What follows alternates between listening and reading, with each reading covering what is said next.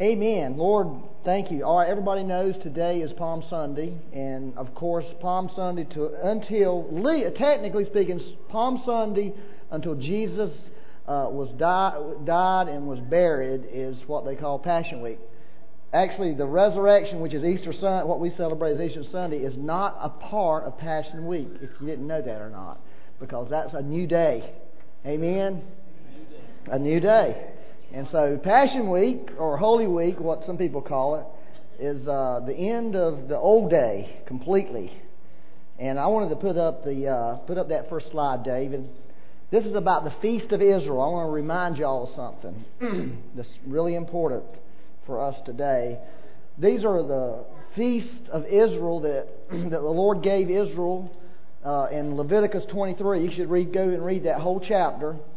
It's got all these. There's actually 7 feasts that God gave Israel. 3 of them were required. If you really look at it real close, they were. You have first of all, the Passover is, of course, that represents the Lord Jesus, the Lamb that was slain, His blood that delivered us from evil, and that's really the beginning of what we're sharing this week. And then there's the unleavened bread. Now, unleavened bread and first fruits are all shared, all part.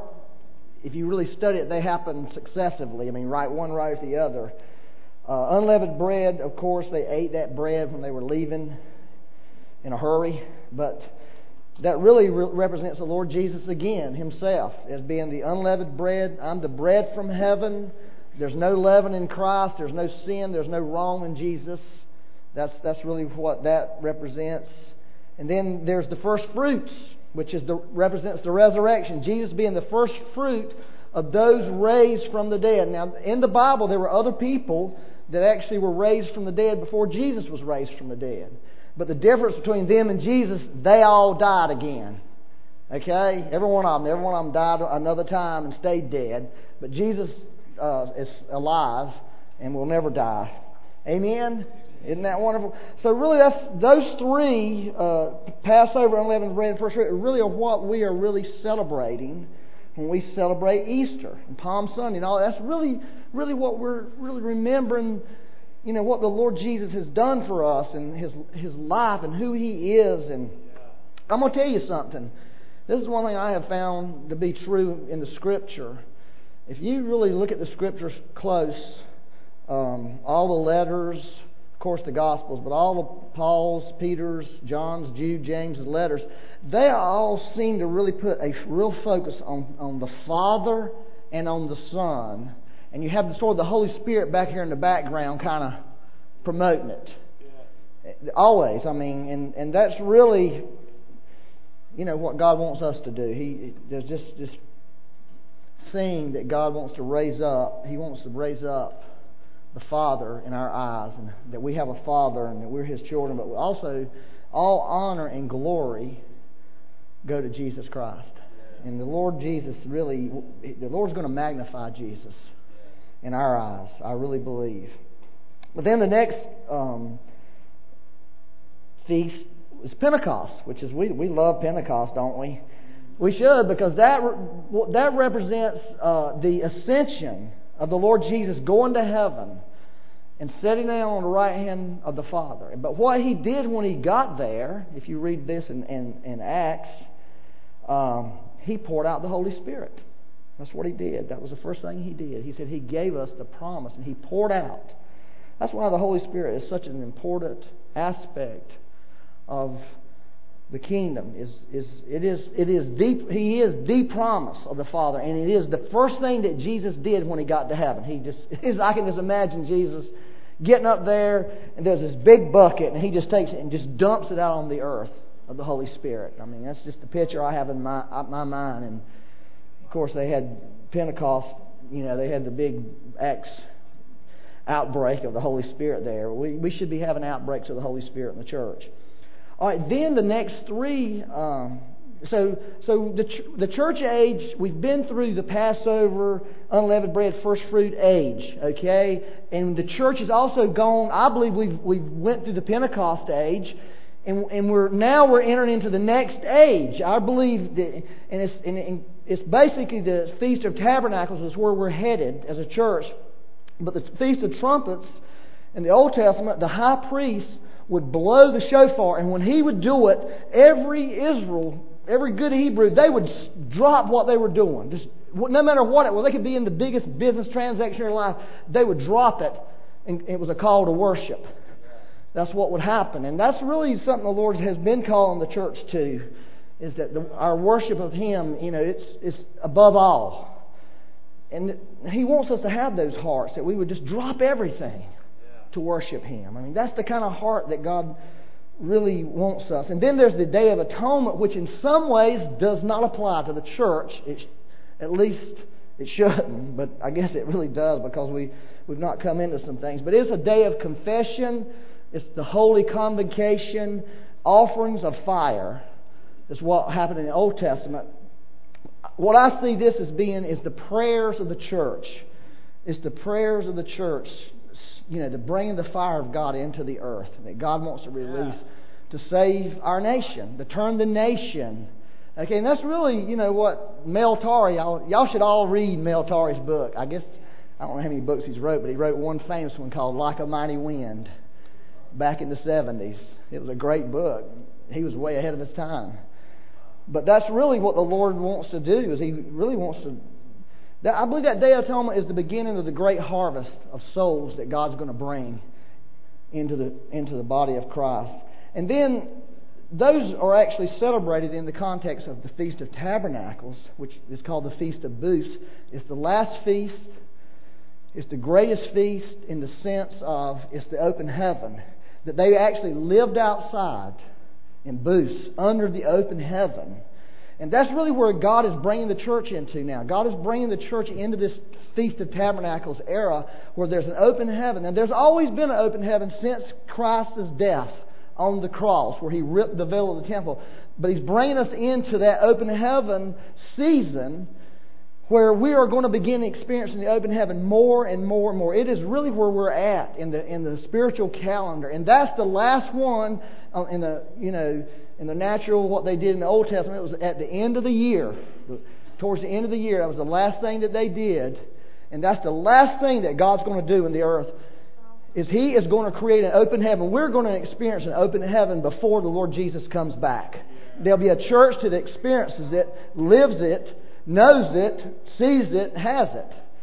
Okay? Not just in theory, but in reality. And that's where we're at. So it's really fascinating. If you study the Gospels, 1/3 of the Gospels, this is crazy. This kind of stuff really intrigues me for some reason.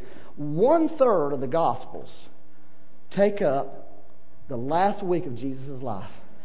Isn't it amazing? 1/3. 1/3 of the Gospels are about the last week of Jesus' life. That should tell you, how important the Gospel writers and what the Lord wanted us to know. He wanted us to know about this very week we are initiating today. That this was a very important week in the Bible, because it was, what the Lord was going to do. Anyway, I'm just throwing that out to you. So what I wanted to do, though, this morning is, if you look in the Scripture, Passovers. I was looking at all how the Lord. I was interested in how did Jesus celebrate the Passover. Okay, what did He do at Passover time? Now I know He celebrated it the way every good Hebrew did, but the Bible tells us nothing about that.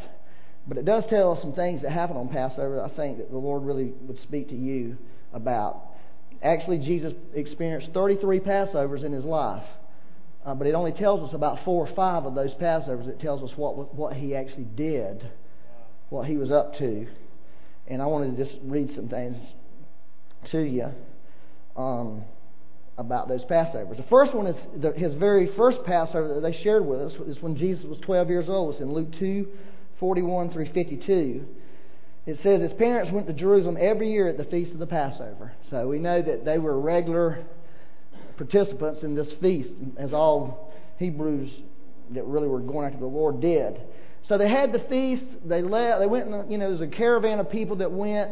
They left.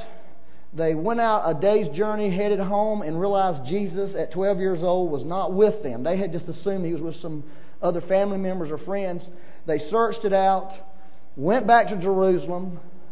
Okay, so there's 2 days, a day out, at least a day in.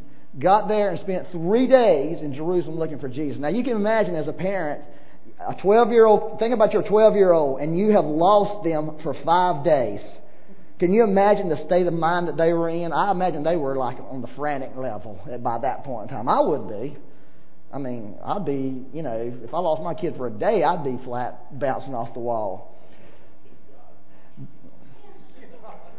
I'm telling you something, Dean. I'm going to tell you right now. They did not understand that He was God. Okay? They were human being parents. And you can read this. It says, Then after 3 days they found Him in the temple, sitting in the midst of the teachers, both listening to them and asking them. And all who heard Him were amazed at His understanding the answers.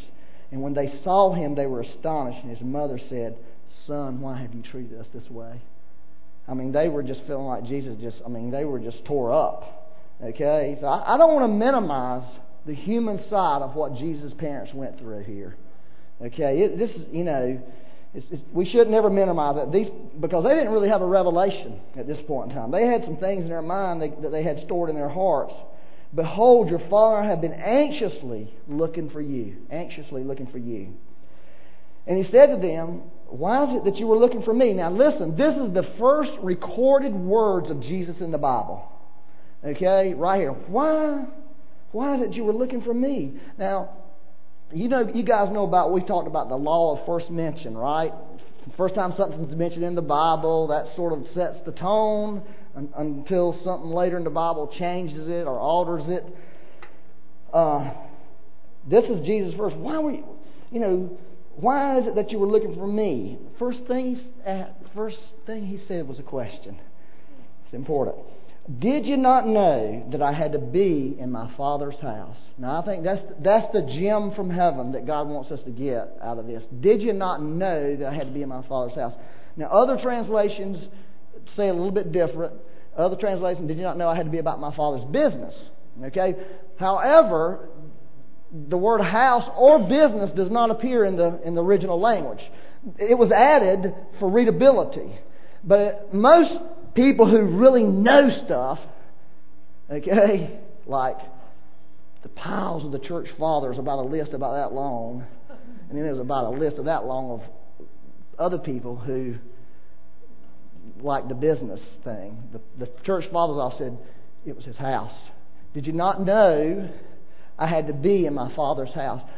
And think about it. The first thing that Jesus wants us to get from His life, because there's a greater revelation of the Father's house that He wants to release into the earth. This is the truth. God wants to get us out of the church that we've created.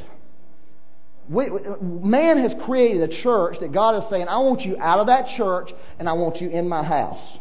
And that's the revelation of the Father's house that God's trying to release into the earth now. So Jesus at 12 years old was not doing His Father's business. He was being in His Father's house. He was being in the place that He was comfortable being in. He was being in a place that He knew He belonged. And God wants to get us out of where we're at to where we really belong. That's the first thing He wants to do. Before we really can begin to fulfill all that He has for us. Not that we shouldn't be doing the Father's works. But we really must make that step. We must make that step across what we've created into what God's created. And God's created a house on the earth that He wants us to go in and be in and live in. And that's what He's trying to do in the earth today. The Father's house revelation that the Lord's given me, this is a worldwide revelation that He's releasing into the body of Christ now. It really is. And there's more to that than we're seeing today.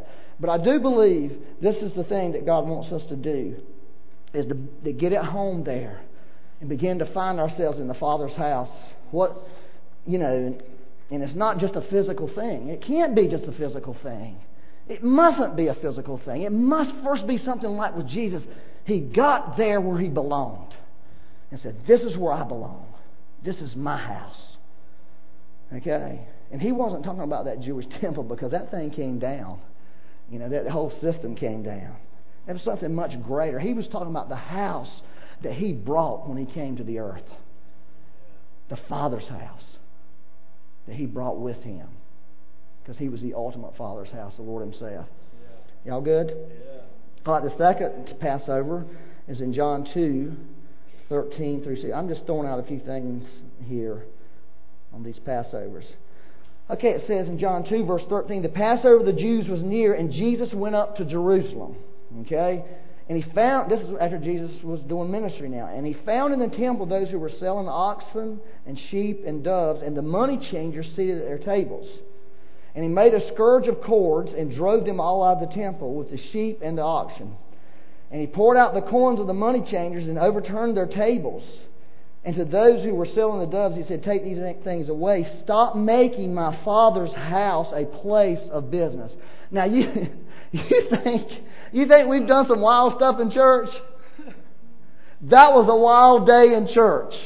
Think about it. Jesus comes in there, looks around, pulls his belt off, so to speak, and starts beating people with it.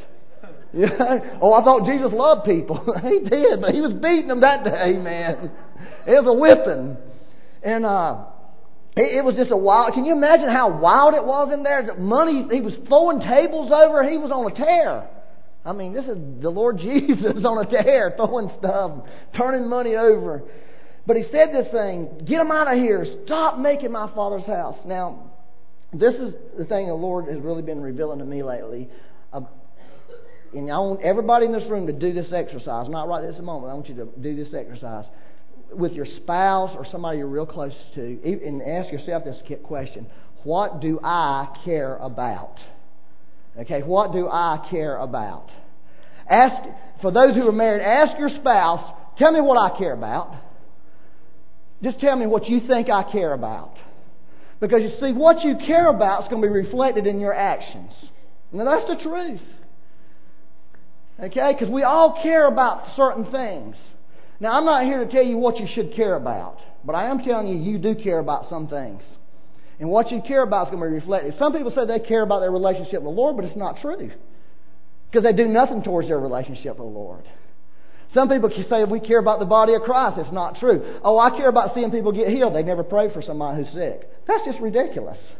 You know, that's why Becky and I did this little exercise, and she was right, but there was one thing that she left out that I felt like I really care about, but she didn't see it in me. Okay? So I'm thinking, Lord, I got some deception in me or something, because the closest person in the world to me doesn't see this thing that I think I care about deeply. Obviously, I'm not manifesting that in my life. And Jesus cared about the Father's house. Jesus cared about something. It's good to find out what you really care about. Okay, it's good. It really is really important that we all find out what we care about, because God more than likely has put a lot of those cares in us. I'm talking about positive care. I heard that where Benny Hinn, a person who knows Benny Hinn personally, says this about Benny Hinn. Benny Hinn, if you spend 20 minutes with him, he is going to say something about how he hates sickness. Benny Hinn cares about people getting healed. He really does. He cares that people are sick. Therefore, what does Benny Hinn always do in his ministry? He wants to make sure people get healed. You see what I'm saying? What you care about, you're going to do. And so if you say and you care about certain things and you're not doing anything about it, you need to really ask yourself some hard questions. Jesus cared about his Father's house to the point he was willing to offend people, make people mad, beat on people over it. That's pretty radical. Beat on people over it because they were messing the things up so bad. Are y'all good? Yeah. All right, John 5, the third time there was a Passover. This is it. This is good. This is the pool versus the river that Ann was talking about. After these things, there was a feast of the Jews, and Jesus went up to Jerusalem. Now, this is the only time it doesn't say Feast of Passover, but again, if you research it, the list is this long of the people who know stuff like this, who say this was definitely Passover, versus the short list of people who wanted to argue the point it wasn't. And it's just crazy when you sort of research some of this stuff. It's interesting to hear what early church fathers had to say. People who were like 1 and 2 and 3 generations away from Timothy. Okay? Like Timothy's spiritual son. what they had to say.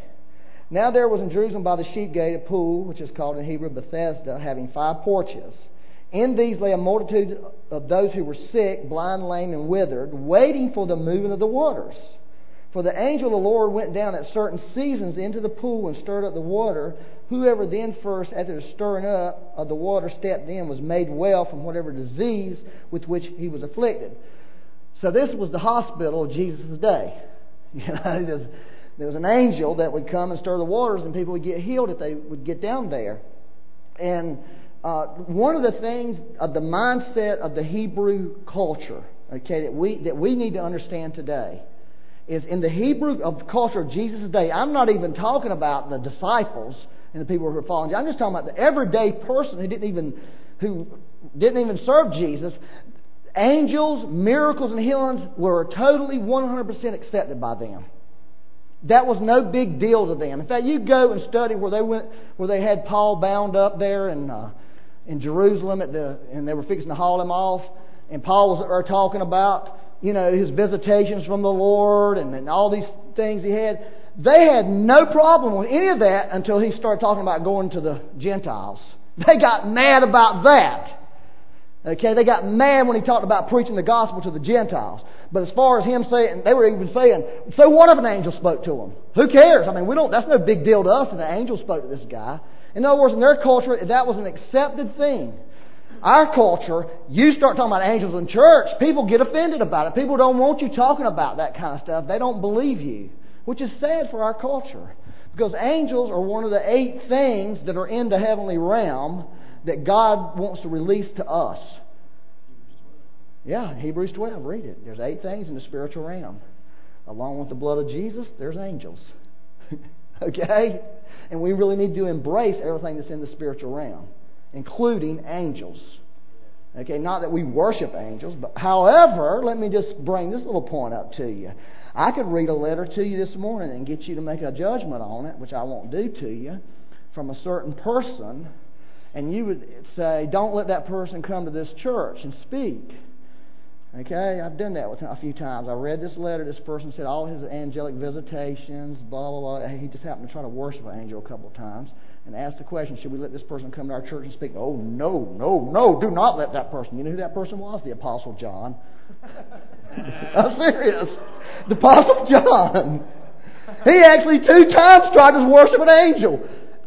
This is at the end of one of the greatest men of God ever walked on the earth, at the end of his life. So, it's crazy, isn't it? When you start thinking about the Bible that way, you think, oh, gosh, help me, Lord. Anyways, the main point is this is a rare occurrence in the Scripture right here. And it's rare from this perspective. Jesus asked this guy a question, okay?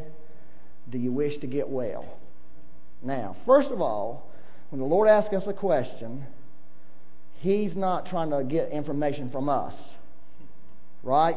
He's trying to convey information to us, get us to sit. So here's what I'm telling you this. When the Lord asks you a question, there's a miracle or a revelation coming. You're headed your way. There really is. Over and over in the Scripture. Or it could be like Peter's mom, Jesus' mom, when he asked him that question. They were just done. They just didn't have a clue what he was talking about. Didn't you know how to be in my Father's house? And they were like, we're messed up. We're mad. We're anxious. They got the revelation later. But the revelation does come.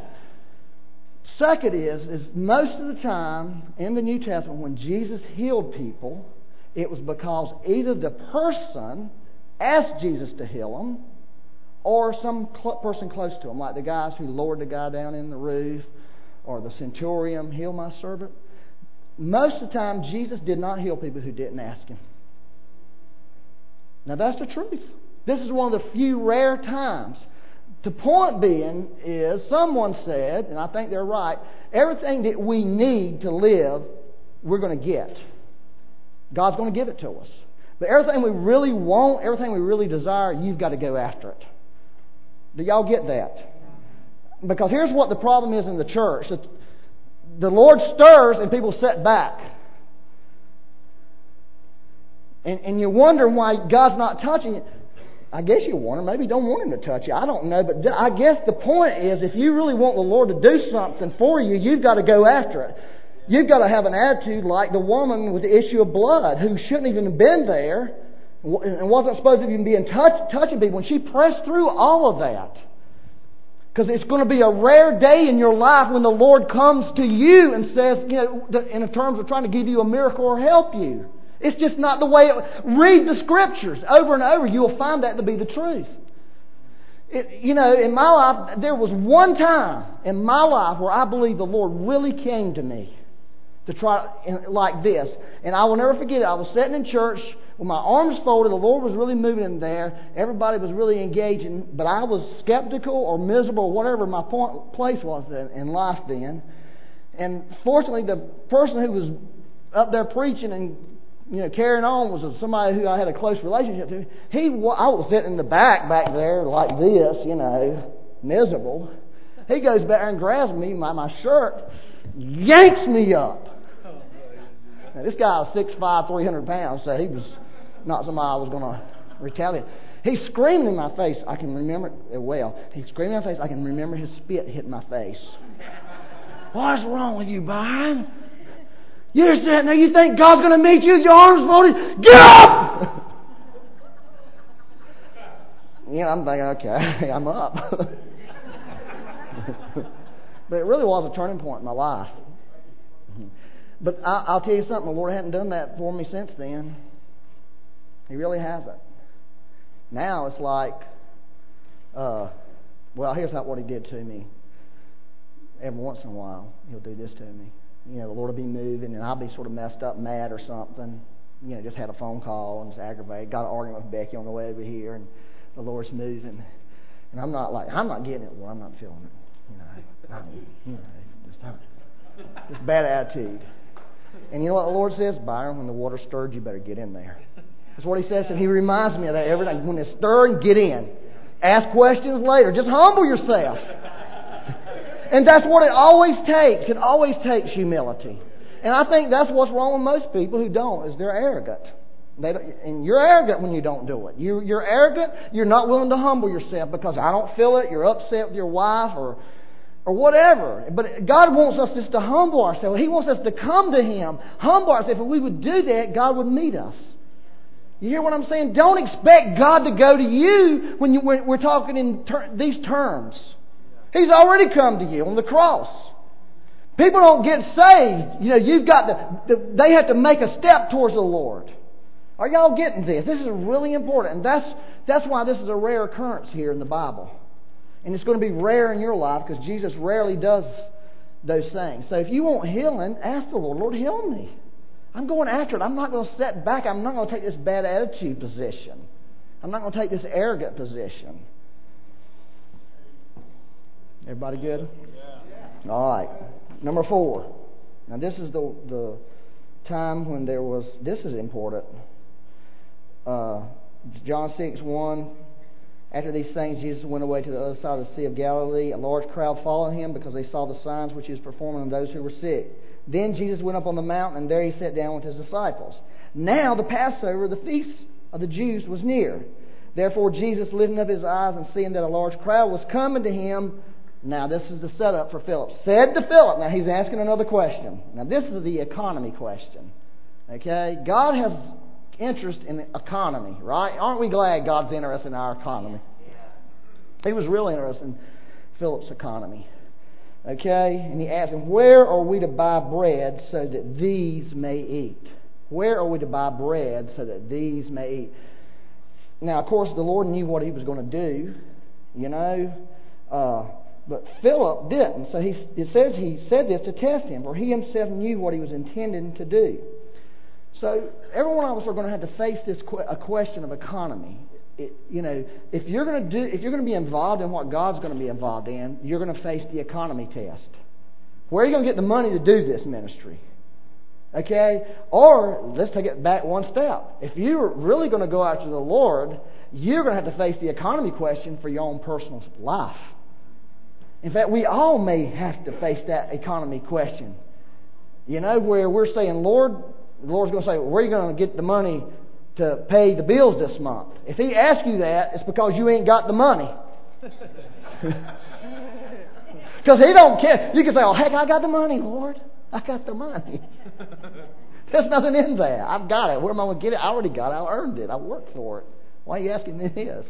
But when He asks you that question, because you see, God wants to release this miracle provision. I'm convinced of that. There's a miracle. There's miracles that God wants to do in the arena of economy. Okay? There really is. He doesn't want to do just everything with money. Now, I'm not against money. I think money is a tool that God uses. But there's other things that, see, God didn't do anything with money then. Philip just said, there's not enough money here. None of us have enough money to do this. It's just impossible. There's 5,000 people here. How are we going to get enough money to feed that crowd? In tomorrow there may be 5,000 more. And, the day after, It could be a long week. So the Lord said, one of His disciples, Andrew, Simon Peter's brother, said to Him, there is a lad here who has 5 barley loaves and 2 fish. But what are these for so many people? One thing I did one time, a long time ago, I was kind of curious about the 5 barley loaves and 2 fish. If you really sort of study it, the barley was the poor man's bread that day. I mean, it was the low-level bread. It was like that cheap white bread that you get, that what somebody said you could ball it up into a ball and it just stays like that. Versus the good bread with grain in it, the 12 grain. This was the cheap bread that poor people ate. And the fish, they said they were like fishes, they were about like sardines. That was all they had. They didn't have much. What they had was no good. It was crummy by the world's standard. But here's the key. They had to give that to Jesus. Okay? They had to give it to Him. And see, that's where we get messed up. You see, you can apply this to money. You can apply it to spiritual gifts, your vision and everything. But really, for the Lord to really be able to take it and use it, which He did take that and blessed it and gave and got His disciples involved. But you had to give it to the Lord. You got to give it to Him for there to be a real miracle to happen. Somehow or another, He's got to get a hold of the thing. He's got to get a hold of relationships and all that. But here's the terrible thing about the Lord, and He's done this to me before, which I can't stand it, is you give Him something, you sincerely give it to Him, and it's like He sticks it in His back pocket and walks off and does not say a word to you. I mean, that's a bad day. Because you think He's going, oh, here He is, I've given it to the Lord, now He's fixing to do something with it. He just walks off and says nothing. And it's 2 or 3 years down the road when it comes back up again. You've already wallowed in mud. And has anybody else experienced that? That's just the way the Lord does sometimes. I don't know why He does it, but what He's looking for, number one, people to give it to Him. Whatever it is, just give it to Him. Your life, your finances, whatever. That's really important. But the other thing is what we have to see is that God wants mankind to be involved in the miraculous. Y'all got that? Yeah. Now, let me read this scripture. Psalm 115:16. It says, the heavens are the heavens of the Lord. That's pretty good, isn't it? The heavens are the heavens of the Lord. But the earth He has given to the sons of men. Isn't that powerful? He's given the realm of the earth to us. He's given it to us to take care of it. He's expecting us to be involved with what goes on this earth. In other words, He says here, you're on the earth, you're responsible for the earth, okay? And so you've got to use the things that I've given you, the things I've put in you, the gifts, the callings, whatever resources you have, you've got to use that in the realm of the earth to expand the kingdom. And the first thing you got to do is give it back to me and let me do what I do with it. And then I will call you like He did the disciples. He took the 5 loaves, 2 fishes, then He took it and blessed it, and then He handed it back to His disciples and said, give them out. Are y'all getting that? Now that's really important for the body of Christ to realize. It's like we're expecting God to do all this stuff, and He's saying the missing element is you. You're part of this miracle that I want to perform in the earth. It's really, really powerful, I think. All right, and then we'll do the last one. We got time for that. All right, this one's the good one. This is at the end of his life. John 13, verse 1. It says, "Now before the feast of the Passover, Jesus, knowing that his hour had come, that he would depart out of this world to the Father. Having loved his own who were in the world, he loved them to the end." Isn't that wonderful? The Lord loves us to the end. The end. We're like, have you ever been at the end of your rope? I mean, seriously, have you ever been at the end of your rope? I mean, that's a rough place to be. It really is. Everybody has to go there, but you know the Lord loves you there. It doesn't feel like it. That's why I've said that, because when you're at the end of the road, it does not feel like God loves you. It feels the opposite, like God hates me. God's mad at me.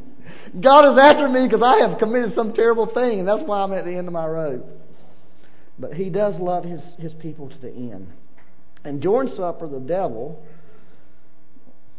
interesting about the old devil, having already put into the heart of Judas Iscariot, the son of Simon, to betray Him. That's awful, wasn't it?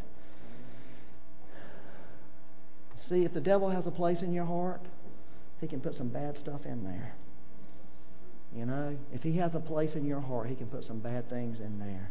And that was really bad what he did. I mean, it doesn't get no better than that, really. Jesus, knowing that the Father had given all things into His hand, but Jesus wasn't worried, was he? He's not scared of the devil.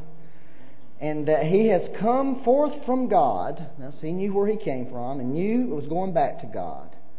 All right, so He was pretty established in His identity. He got up from the supper table and laid aside His garments. Now, this is what the Lord really wants from the body of Christ. He took a towel and He girded Himself, and He poured water into a basin and began to wash the disciples' feet and wipe them with a towel which He had girded Himself. Isn't that powerful? It's the servant's heart. The Lord really is looking for servants. You know, that's who He wants to promote, the servants. In John 2, the first miracle that Jesus did, He turned water into wine. You know what it said? And it said nobody knew where it came from except the servants. God wants us to have that heart to serve people, to serve each other. I mean, that's just really, really what He's looking for in this hour. He's looking for people who are willing to just be servants and do menial things for Him, for His kingdom. That's really all whatever menial thing it is, it doesn't matter. That's pretty menial, washing a bunch of people's feet. It's pretty rough. But he said this is what He did. This is one of the last things He did on a Passover, in the end of his life. Amen. I wanted us to make sure we pray for certain people. Rhonda, Jackie, there's a couple other people raised their hand, had sickness. Raise your hand again. Forsyth. Who? Loy. Now we're talking about people. Come on, Dick. Anybody else who has a sickness or that's pretty serious this morning? We want to make sure we get that dealt with, because that's the enemy. That's not the Lord. So y'all come on up here. We're going to pray for the Lord's Holy Ghost power, healing power, miracle power onto you. And amen. And I just want to give everybody an opportunity that you can take this time to come after the Lord, to come to the Lord and really ask for that miracle to be released. And we want the ministry team to come up. We want to pray for your individual needs. If anything that you need prayer for this morning, we really want to just believe that the Lord's heart is to release those miracles right now for you. So, amen. Amen. So our children coming in, they're coming in. And just anything like Byron was saying there, the water's being stirred. So if you need to get in a stirring water, just come up and receive prayer this morning. And otherwise, if you need to go, or you can be dismissed and be blessed. And God's going to pour out on you so much you can't even contain this week. I really believe that. So amen.